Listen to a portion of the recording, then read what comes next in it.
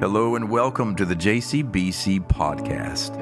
My name is Sean, and I'm so grateful that you found our podcast. Listen, the JCBC podcast is a collection of several sermons that have been preached over the years at Johns Creek Baptist Church. I pray that as you find these sermons and you listen to them, they would meet you where you are in your journey. And I trust that God will do something in these words to lift up your head, if only for a little while. So go ahead and subscribe to us and follow along.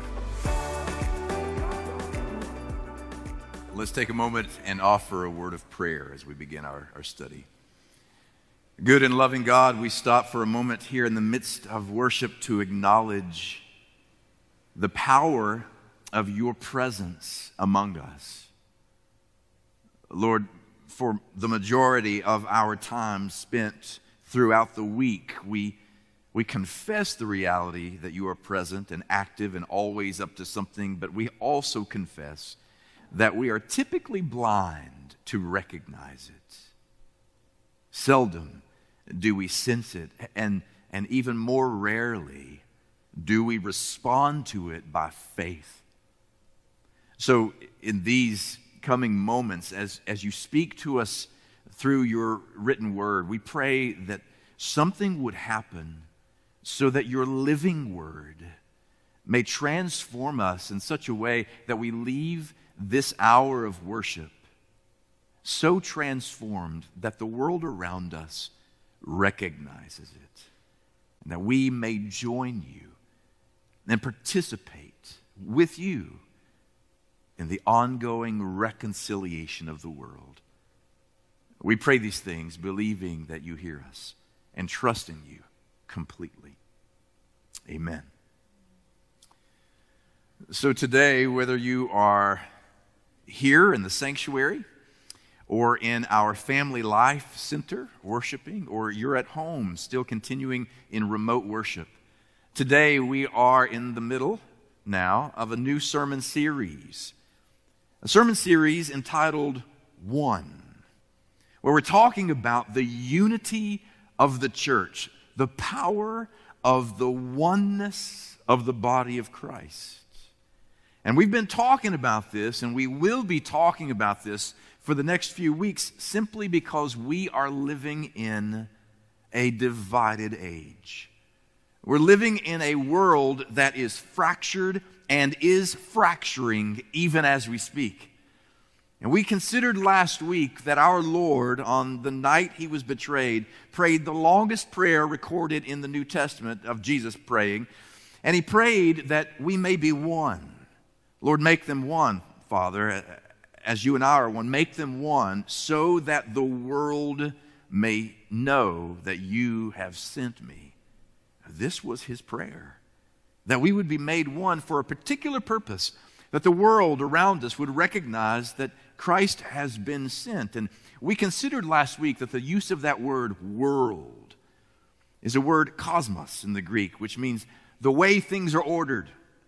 And Jesus was praying, as we considered last week, make them one so that the present way things are ordered will know in them that there is another way to live and love and exist with one another in this new humanity that he is creating in us. And today we continue in that, but I have a sermon title for you today. So those of you who are taking notes, if you're keeping track, right, as we go along, I have a title to give you. Now this title was a new phrase to me recently. I've not used this phrase in a long time. My sons were the ones who introduced this concept because it's been unused for a long time. In fact, it's a relatively new way to express what I'm going to express today. It's so new and it's so used now that in 2019, McCrary's Dictionary named this phrase as the 2019 Word of the Year. So today, the message I want to bring to you is cancel culture. Cancel culture. You know what it is to be a part of a cancel culture? A cancel culture just means this. By definition, here's what it means. It means to withdraw support from a public person, an individual, or a company or a group because of something that that person or group or company did or said that is publicly unacceptable or that is socially abrasive or offensive. And usually, cancel culture involves canceling people out online. It usually involves this massive online experience of social shaming by large groups of people. Now, I can give you a couple of examples, and you know some of the most notorious of recent years. I mean, you know what happened when allegations and accusations came out about Bill Cosby and what he was tried for. You know about Harvey Weinstein. And these egregious acts of abuse and sexual misconduct then create a kind of firestorm. And in our environment where we all now have a mouthpiece, right, on our phone, and where we all have a social media platform from which to spout what we want to say, there's this rising tide of social shaming called canceling. Now, you and I may not have a problem socially canceling those who perform egregious acts. I mean, it's been around since Nathaniel Hawthorne, right, in the Scarlet Letter, right? We've always done this. But here's what's interesting as I watch what's happening in this cancel-driven culture that we live in. You don't even have to have the whole story to cancel somebody. I mean, Ellen DeGeneres this past month had to defend herself. Everybody loves Ellen. How are you not going to love Ellen? Right? Ellen's so generous, kind, loving, fun, funny. And yet because a former employee told stories about the reality that behind the scenes she's a tough boss and she's mean to her employees and runs a tight ship, because of the accusations that off camera she is way, wait for it, meaner than she is on camera, well, then there's this rising, swelling tide of cancellation. And so she's now addressing that and having to kind of take up for her. So it doesn't even have to be the whole story for you to be canceled, see. And you know, you don't even have to be talking about something that happened this week to be canceled. I mean, to be canceled, somebody could reach way back in your past and find something that you said or did a long time ago and bring it up, and in the current context, cancel you for what you did then because it doesn't jibe with the social norms of today. For example, Kevin Hart, one of the funniest comedians alive. Love Kevin Hart. Kevin Hart, great actor, funny man, hilarious comedian. A couple years ago, he had an opportunity to be the host of the Oscars. It was going to be great. I would have tuned in that night, right? Well, somebody found that years ago, he found a clip of his stand-up routine where he told a joke that was considered homophobic in some circles. A joke that he would never tell today, and a joke that was based on a belief or a kind of perspective that he doesn't even hold today. But because he held it then and said some things then, there was this rising tide of canceling Kevin. So there was a rising tsunami of cancel culture until he just said, I'm not doing it. I'm not going to host. See, last year, 2019, the New York Times issued an article called Everyone is Canceled. Because it's so prevalent now and so easy to say, you know what, you said that thing, I'm done. You believe this thing, I'm done. You didn't use this hashtag like I used it, I'm done, you know. It's so prevalent that everybody is you can be canceled eventually sooner or later. The longer you live and the more that you are who you are, you can be canceled by somebody. In fact, in that article, there was a list of people living and dead who recently are being canceled by particular groups of people. Now just tune into this list. Mandela, canceled. Martin Luther King Jr., canceled. Galileo, canceled. Joan of Arc, 6 popes, Socrates, Pharaoh Akhenaten, which everybody knows, that's our least favorite Pharaoh, right? Taylor Swift, canceled. Kanye West, canceled. I mean, Kanye West was canceled before he became a Christian by Christians. Then he became a Christian, and he's canceled by people who think he's not really a Christian. Canceled, right? Kanye West, Bill Gates, Gwen Stefani. Wait for this. The new live-action remake of Mulan.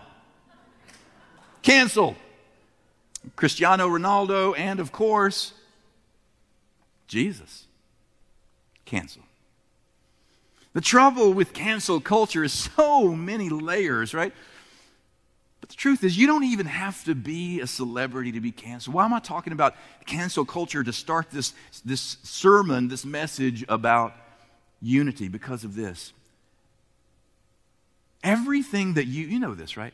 Everything that you and I observe on a public platform is really just a projection publicly of problems that you and I have privately. Every public shaming that we see on the public platform is really a problem because it's a projection of our private problems that we think we can keep to ourselves, because we all have a tendency to cancel and be canceled. You don't have to be a celeb to be canceled today. Just ask anybody under the age of 21. Ask any teenager. They'll tell you. You sit with the wrong people, you're canceled by the other folks. You post the wrong post, tweet the wrong tweet. If you don't use the right hashtag, or you use the right hashtag, but it's a day too late, canceled. Right? And the trouble with canceling is that we are living, it shouldn't surprise us, in a fractured and fracturing world. And so the cancel culture makes a lot of sense in the cosmos, the present ordering of things. But when the way things are ordered outside the church become the way inside the church, that's where I have some things to say. Because you and I are part of a body of Christ intended to demonstrate to the world a different way to order life. And you and I are intended to be those who not only do not participate in the canceling of one another as human beings, but we choose not to participate in that, because if we really think about it more than 5 seconds, Jesus called the canceled. Jesus called the canceled. Now, what we're going to have to do during COVID, while you're very faithfully, thank you, wearing your masks, is that when you groan in affirmation, and when you amen in celebration of a truth you've heard, it's got to be louder. You're muffled, right? Jesus called the canceled. Everyone he ever called to follow him or surround his ministry were people who in their day were notoriously canceled from something. People who were canceled from their families, canceled from their villages, canceled even from their own religion. And he said, I'll have dinner with you. I will eat with sinners and prostitutes and thieves. If the world has canceled you, I will break bread with you, Jesus says.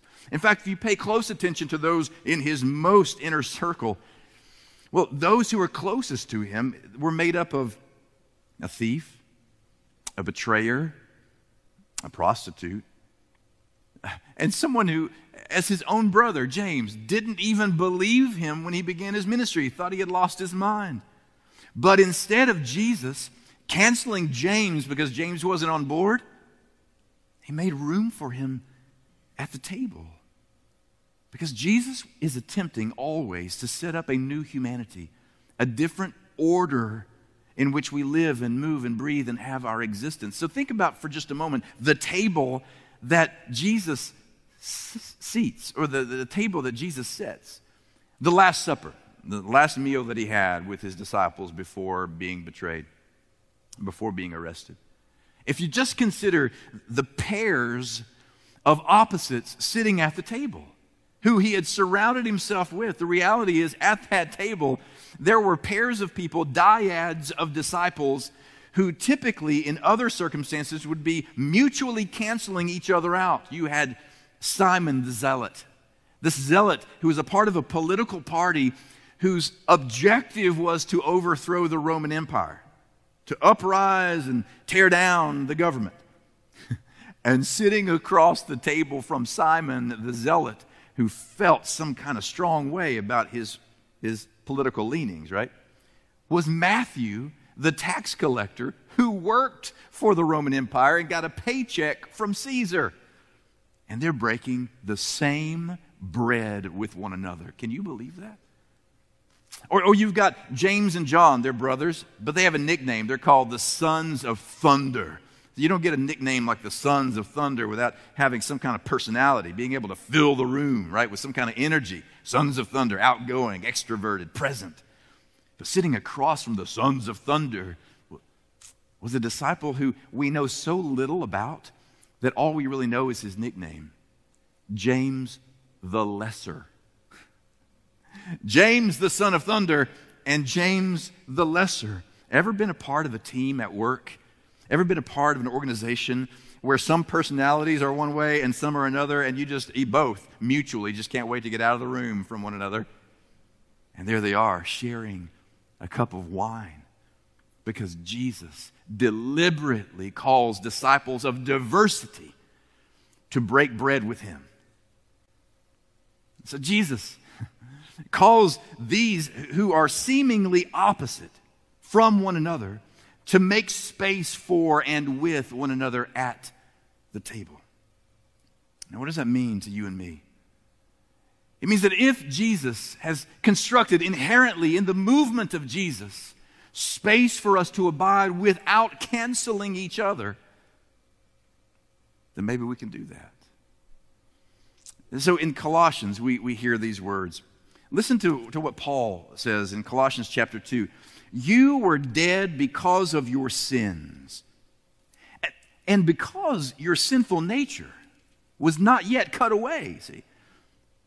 Then God made you alive with Christ, for he forgave all your sins. Now here is the money verse. Right here is the money verse. He canceled the record of the charges against us and took it away by nailing it to the cross. What does it mean that Jesus would take away and cancel the charges, the record that's against us? It means there is nothing that you have done and nothing that you can do that would cancel the Lord's love for you, because his work on the cross actually canceled cancellation itself. Somebody say amen. The work of Jesus on the cross was not simply to provide you a way to heaven, but that while you're waiting on heaven, while you're living here below, he cancels the very energy and impact of cancellation itself. That means if you qualify because he has made you to qualify, if all the egregious things that you have done were not so bad that Jesus would still keep you away, then I wonder what it would look like for us to begin learning to see one another in all the egregious offenses that we have with one another. I wonder what it would look like to ask Christ to teach us to see in each other what he sees in us. So this week in my research for this message, I came across a theologian, Tullian Tchividjian. Tullian Tchividjian is talking about the cancel culture that I'm talking about. And he's talking about how there's a difference in Jesus, and how Jesus, because of the work of the cross, provides you and me a way to not only resist the cancel culture of our age, but to subvert it, to turn it upside down. Listen to what he says. He said that's the big difference between Jesus and cancel culture. While our culture, including the church, cancels people who have done terrible things, Jesus cancels the terrible things that people are canceled for. Come on. Can we just let that sit there for a minute? Yeah, come on, clap or something. While culture, including the church, I'm just going to say it again, cancels people who have done terrible things, Jesus cancels the terrible things that people are canceled for. And he goes on to say this: the sins and scandals that cancel culture chooses not to forget, Jesus chooses not to remember.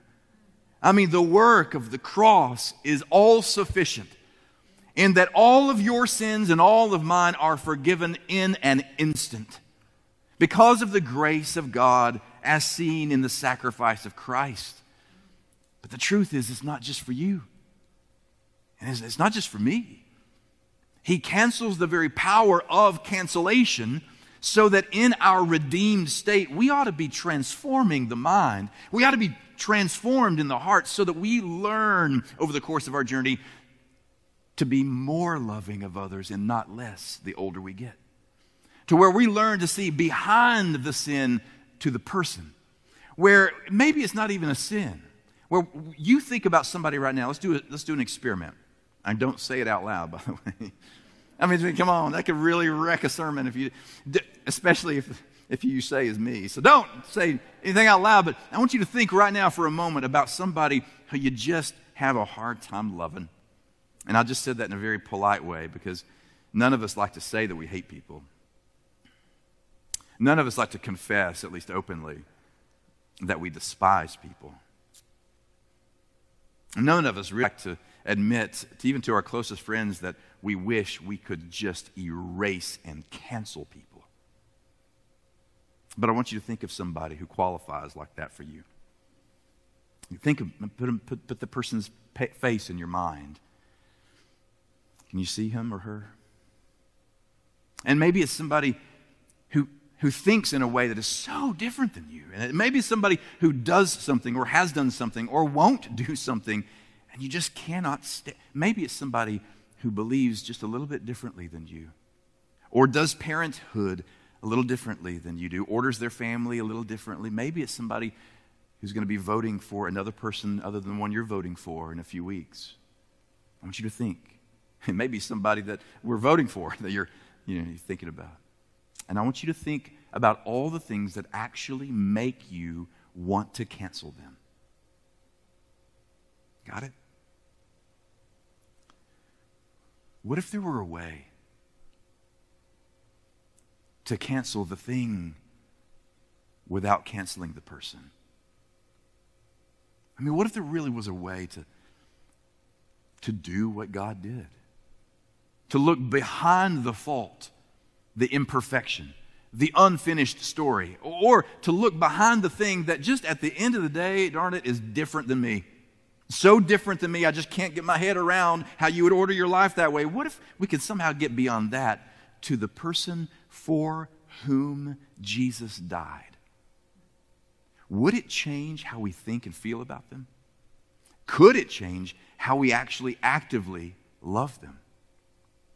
Now, last week, I put out a challenge to all of JCBC. Last week, I said, hey, from now until after the election, my challenge is that we do not post any political posts at all. I mean, don't post, don't tweet, don't like, don't share, don't comment. And some of you are doing a really good job. I'm really proud of you. It's hard, I know. It's very difficult. But I saw something this week that inspired me. I didn't comment on it, didn't like it, didn't share it. But man, if I could have hit heart 1,000 times, if I could have lifted it off and embraced it physically, I would have embraced this meme that I saw. Because what if Jesus had a social media platform? What would he post, especially this month in this incredibly divisive time in a fractured and fracturing world? Would it be something like this? Kamala is beloved. Donald is fearfully and wonderfully made. Mike is cherished. Joe is someone, I really can't read it. Joe, somebody read it. Something like that, yeah. If you can read it. Was someone for whom Jesus died for, right?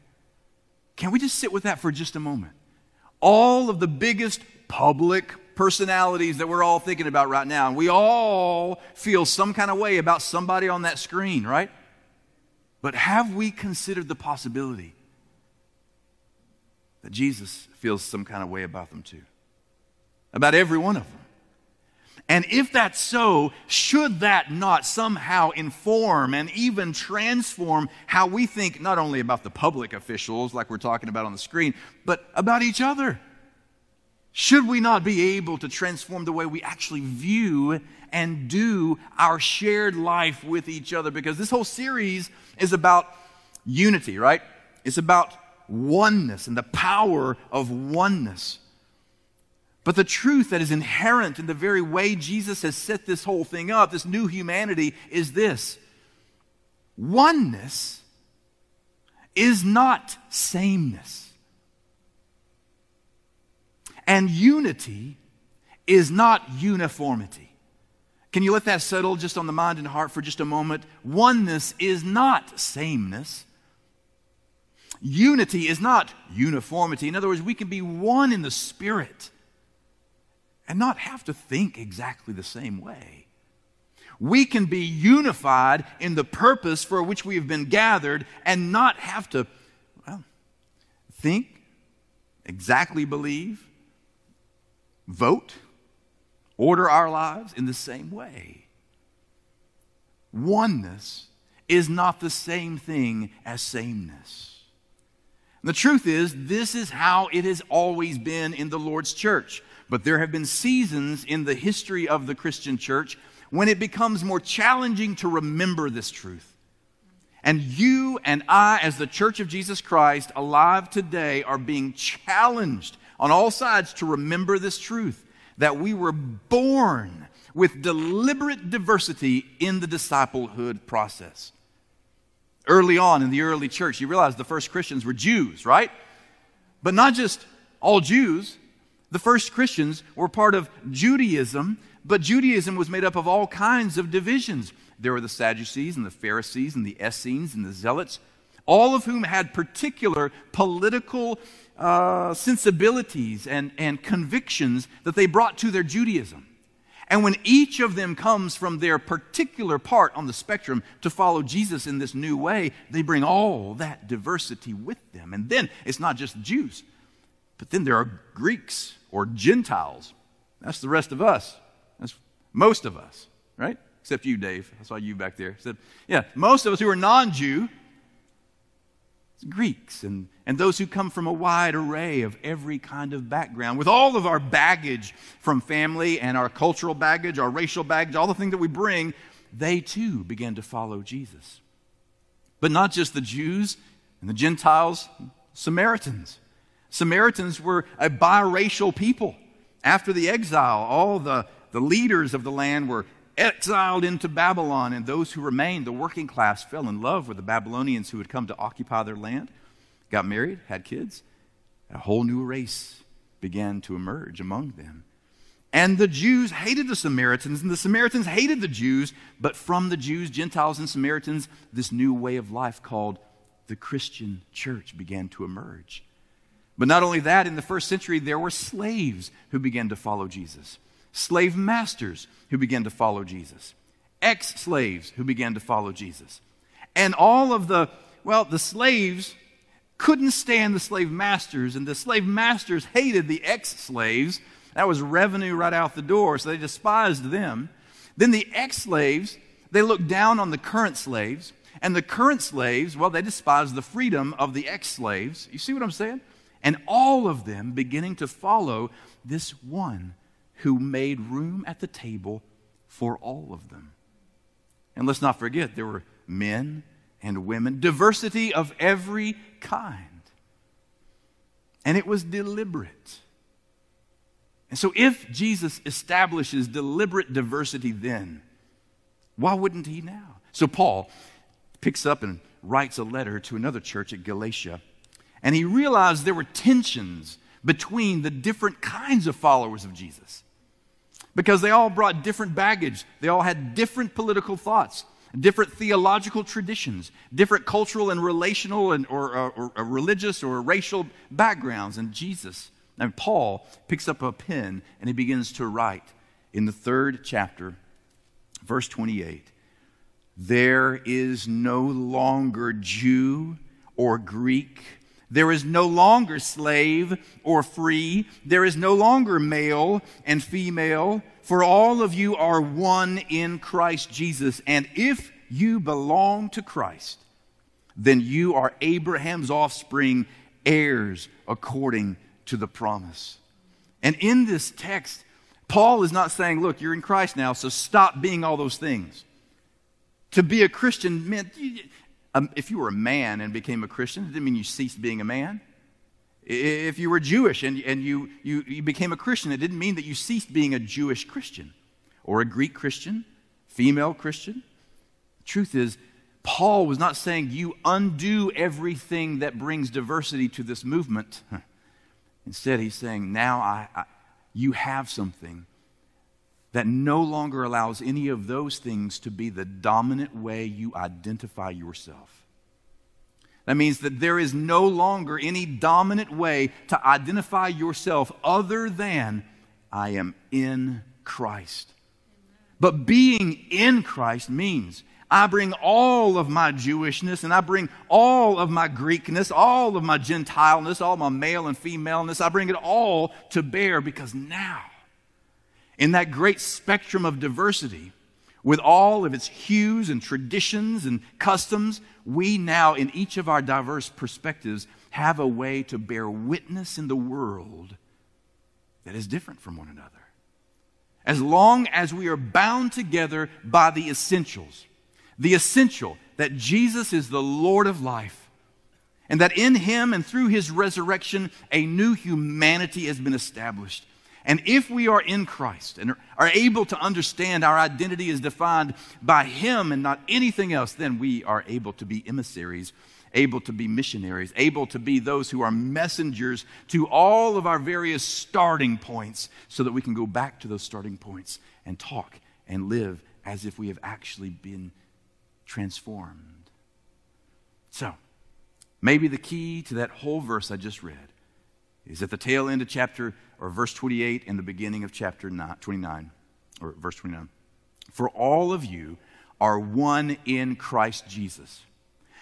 And if you belong to Christ, then you are Abraham's offspring, heirs according to the promise. You know what that means? Everything that has previously canceled you no longer has any power to cancel you. You belong. But also it means that every reason we've used to justify our own cancellation of others is also nailed to the cross. That in Christ, something has changed in me. And I can't see you the way I used to see you anymore. Because now I see you as my brother. And now I see you as my sister. And maybe the most important word of that whole verse is the word if. If you belong to Christ. Now, if you don't belong to Christ, it's kind of hard to make this argument, isn't it? If you don't belong to Christ, you don't understand what it means to have a transformed mind and heart. But if you belong to Christ, if you have submitted yourself to a way of life that is ordered differently than the way in which the world is ordered, well, then transformation is possible. And true unity, not false unity, not pretense where we sit around a campfire and strum a guitar and sing Kumbaya to make sure that we feel better about being together. I'm talking about true unity where I know you think differently than I do. And I know that you believe differently than I do. And I know you vote differently than I do. But because you confess that Jesus is Lord and I confess that He is Lord, well then you belong to me and I belong to you. And if we can model that, not just this month, but until the age to come, then we may be able to call ourselves what the text just called us, heirs. Heirs of Abraham. Called to establish a new humanity right here and right now. The world is calling. And the choice is ours, whether we pick up the call to show them what it looks like and feels like to order life like Jesus and not like every other model of division and disunity. So maybe today you're here and you're hearing this. And maybe you're in the sanctuary and you're hearing my words, or you're in the FLC, the Family Life Center, or you're at home and you're hearing and it sounds so promising. Maybe what you're hearing is, I'd love to be a part of a faith, a religion, a church where we actually make room for one another. I'd like to be a part of a place where when people drive by and they see this steeple, they recognize that inside this place are people who are, dyads of diversity, breaking bread with each other, Those who typically outside this place would be mutually canceling each other out, but in that place, under that steeple, well, they're peculiar people there, because they're the ones who share the cup with people who are going to be standing in a long voting line and yet cancel each other's votes out because they don't all think the same. They don't all believe exactly the same, but the one thing they all share in common is they have one person that unifies them. And under that, Lord, I'd like to find my place. And if that's where you are today, it can start as simple as a prayer. And maybe you need to pray it this way, sitting right where you are, believing with your whole heart. Maybe you borrow these words: Lord, I recognize that I am part of a broken world, and I recognize my part contributing to the canceling of one another, the brokenness of the world. I confess to you that my heart is filled at times with animosity and hate and judgment and condemnation, and I confess to you that I probably have made others want to cancel me too, because I'm not perfect, and I'm unfinished. But I recognize that you're a different kind of Lord. You're a different kind, because you are the one who tells us to come even when we're unfinished and imperfect. And if there's room at your table, Lord, for me, then I'll come. And I confess my sins, and I lay down my ego, and I pray that you would forgive me of all the ways I've contributed to the brokenness of this world. I belong to you now. I want to follow you for the rest of my journey. Amen. See, if you prayed that prayer, regardless of where you are, if you prayed a prayer like that, you need to know that it counts and that it's heard. You need to understand that now it's time to share that news with somebody. So at the end of the service in the sanctuary, Glenn will be standing right here to welcome you and to talk about your next step of faith. In the Family Life Center, Michael McCullough is over to your left. And you'll meet him over there right after the conclusion of the service to talk to him about how you prayed. Just tell him, I just prayed the prayer, and he'll take it from there. Or if you're at home, we still need you to say something to somebody. So email us at connect@jcbc.org. And we'll pick up the conversation and take another step of faith together with you. But for now, it's time for us to scatter empowered into the world. So wherever you are, if you'll stand to your feet, both in here in the sanctuary and in the Family Life Center, you can stand to your feet at home if you want to. And as we prepare to dismiss, our ushers in the sanctuary will be making their way in front of your pews to dismiss your section in just a moment. But wherever it is that you go from this place, may Christ go before you to prepare your way. May Christ go behind you on the days that you fear and feel like retreating, to encourage you one step further at a time.